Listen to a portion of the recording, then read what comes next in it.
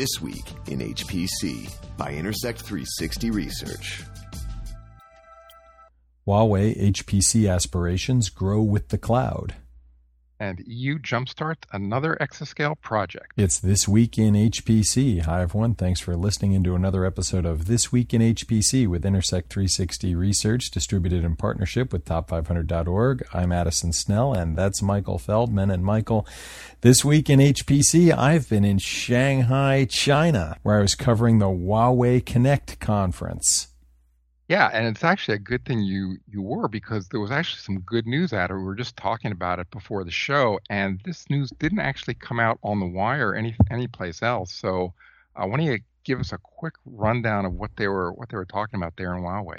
Yeah, Huawei Connect, it's a huge conference. They had about 20,000 people there. Now, Huawei, of course, is an enormous telecom provider. They've been in enterprise computing now for a while, so it draws a large crowd, but they've been getting more and more into the HPC side, and I'll come around to the HPC specific announcements, but the wrapper around all of it was the theme of grow with the cloud. Now, a lot of companies are talking about cloud computing and the hyperscale market, but Huawei really threw down with very large aspirations in this. With their rotating CEO, Guo Ping, was talking about that as clouds consolidate, he said there are really going to be 5 major clouds in the world eventually that will serve out all of the needs in what they were calling the intelligent world as everything starts connecting. And he announced Huawei's intention to be one of those 5.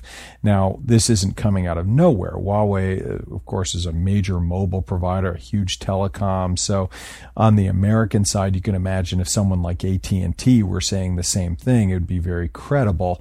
The fun fact from Huawei Connect 2017, they claim that 50% of the world population already touches Huawei networks, and that's a very believable claim coming from there. So they have these very large cloud-based aspirations. Now, where that comes around to HPC and some of their announcements during the show, they announced something called Atlas, their Project Atlas, which is going to be the high performance aspect of these public clouds that offer dynamic provisioning of all sorts of HPC resources, GPU pools, FPGA pools, HPC storage pools, with a GUI, a dashboard that allows you to dynamically allocate those resources. Now, that can be done in public cloud. It can be done in private cloud.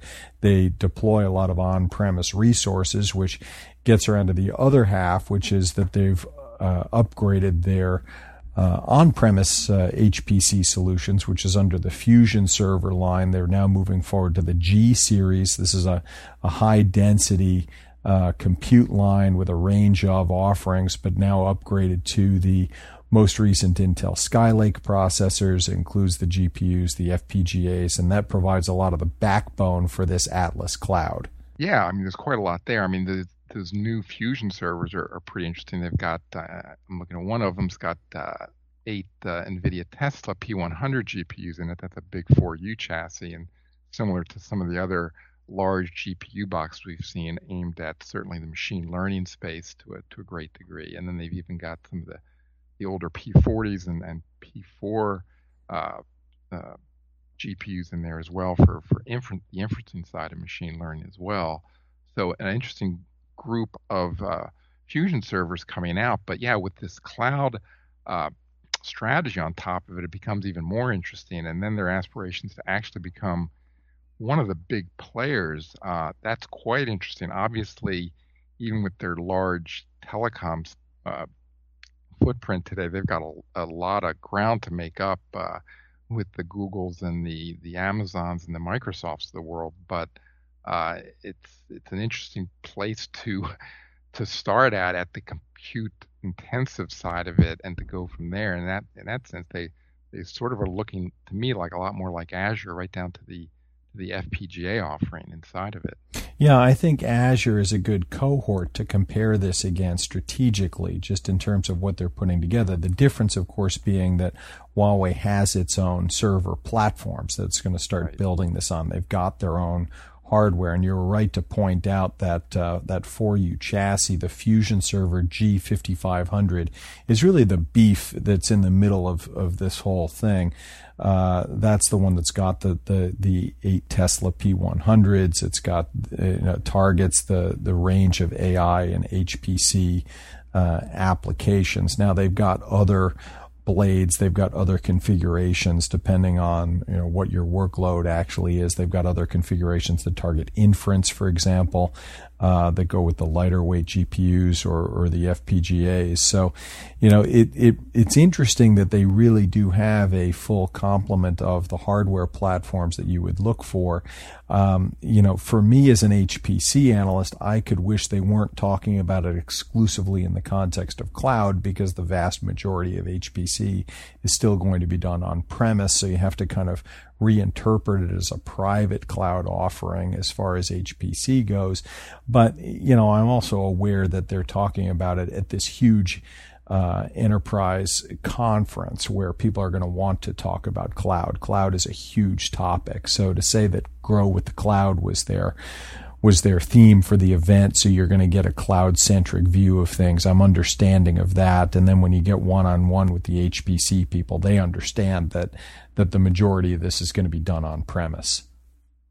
Right, and like you said, since they've got both sides of the business there with the server side, they can do both. In fact, there's nothing to prevent them from doing hybrid clouds on their own with everything in-house now, since they've got both sides of it. So yeah, an interesting array of cloud services, especially to the HPC guys, even if you're not using the cloud part of it, since they've got now these platforms that do the GPU acceleration as well as FPGA acceleration, if that's what you're experimenting with at this point. It's a very challenging set of things for some of the competitors in this space. But Huawei, like we said, I think we sort of on this side of the ocean, we sort of underestimate the size of that company and sort of their reach. But definitely they're well within in the same range as some of the Googles and the Baidus of the world, and even the IBMs of the world, and being able to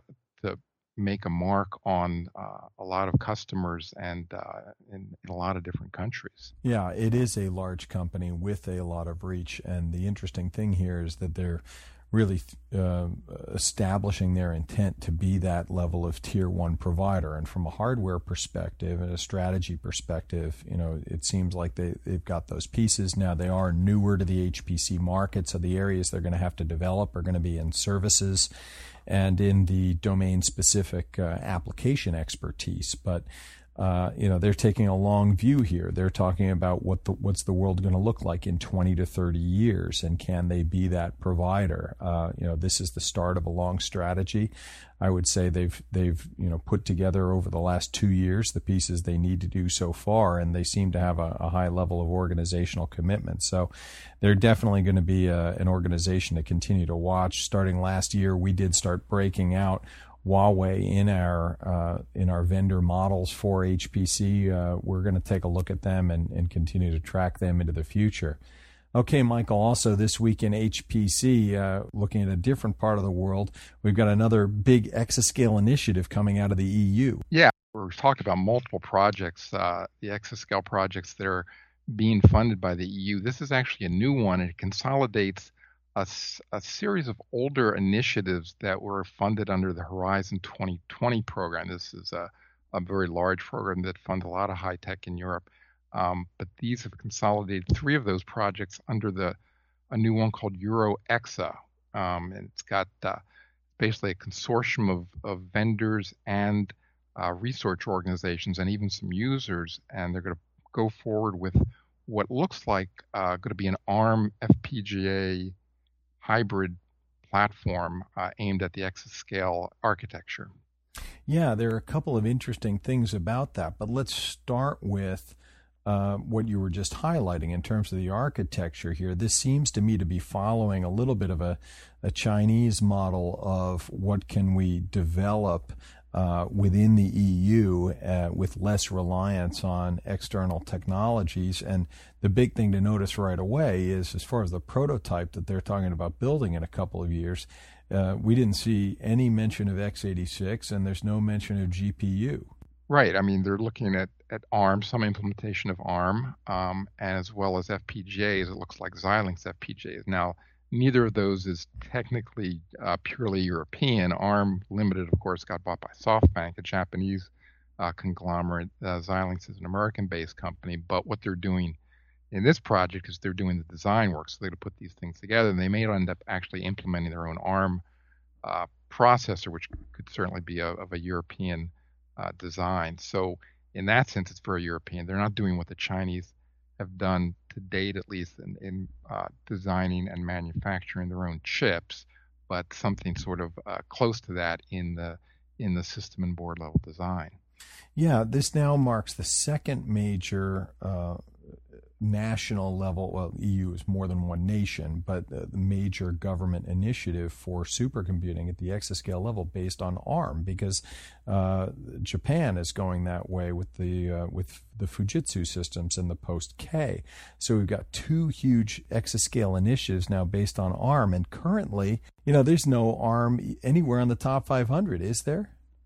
No, not now. I mean, there's those systems are still to be deployed, but I think we'll actually start to see those in the next year, 2 years down the road. But yeah, this is it's a leap of faith. But it's not that, like you said, it's not the only ARM design aimed for exascale. In fact, there's actually a couple more under the EU that are being driven by ARM design. So not that surprising in that sense. The Europeans are big on ARM going forward, and I think they are looking to that to basically not really just have internally or domestically produced designs, but also to get away from the dependency on x86. Yeah, my concern here is on the software side, of course. You can build the system, but I want to see what applications you're going to have running on it. And when we don't have any large-scale ARM systems currently, that means you're building a lot of this from scratch. Now, it's not that it can't be done, but that's my big concern with a lot of these ARM forward initiatives. But let's get to the other really interesting thing about this that you started pointing out.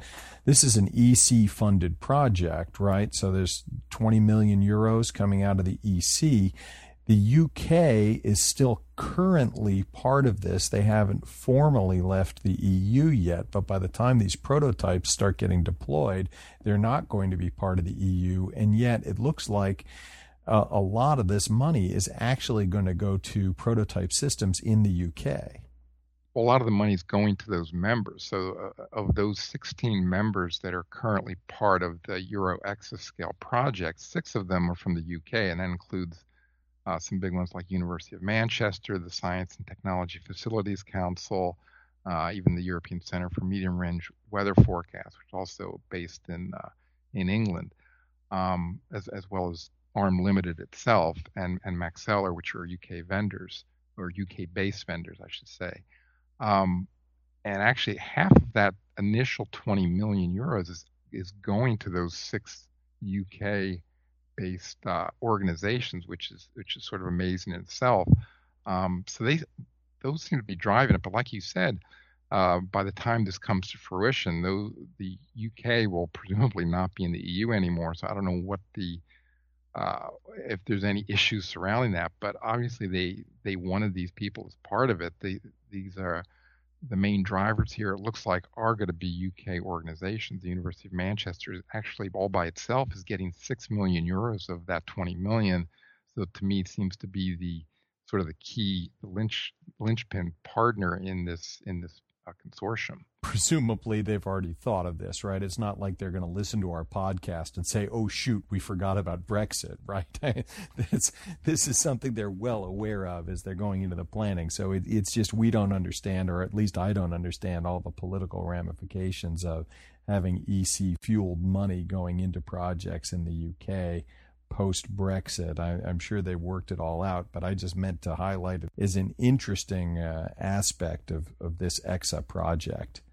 Yeah, and this is further down the road. Like you said, the prototype's not going to come out until 2020, and there's no procurements based on this. So no system per se is being bought under this project. They're just developing technology, and maybe there's some allowance for EU money going to R&D projects on a more international basis. But that's the way it is. It's a lot of money. In fact, that 20 million is just a portion of it. Eventually, they want to put 50 million euros into this project. Whether that's going to extend the time or whatever is not quite clear, but it's a very large amount of money, and there's a lot of interesting organizations involved. So we'll follow this as it develops, and we'll see what comes of it. All right, Michael. Well, thanks a lot for another couple of interesting stories. You can read more about the EXA EU project on top500.org, and thanks for tuning in. You've been listening to This Week in HPC, brought to you by Intersect 360 Research, actionable market intelligence for high-performance computing. For more information, visit intersect360.com.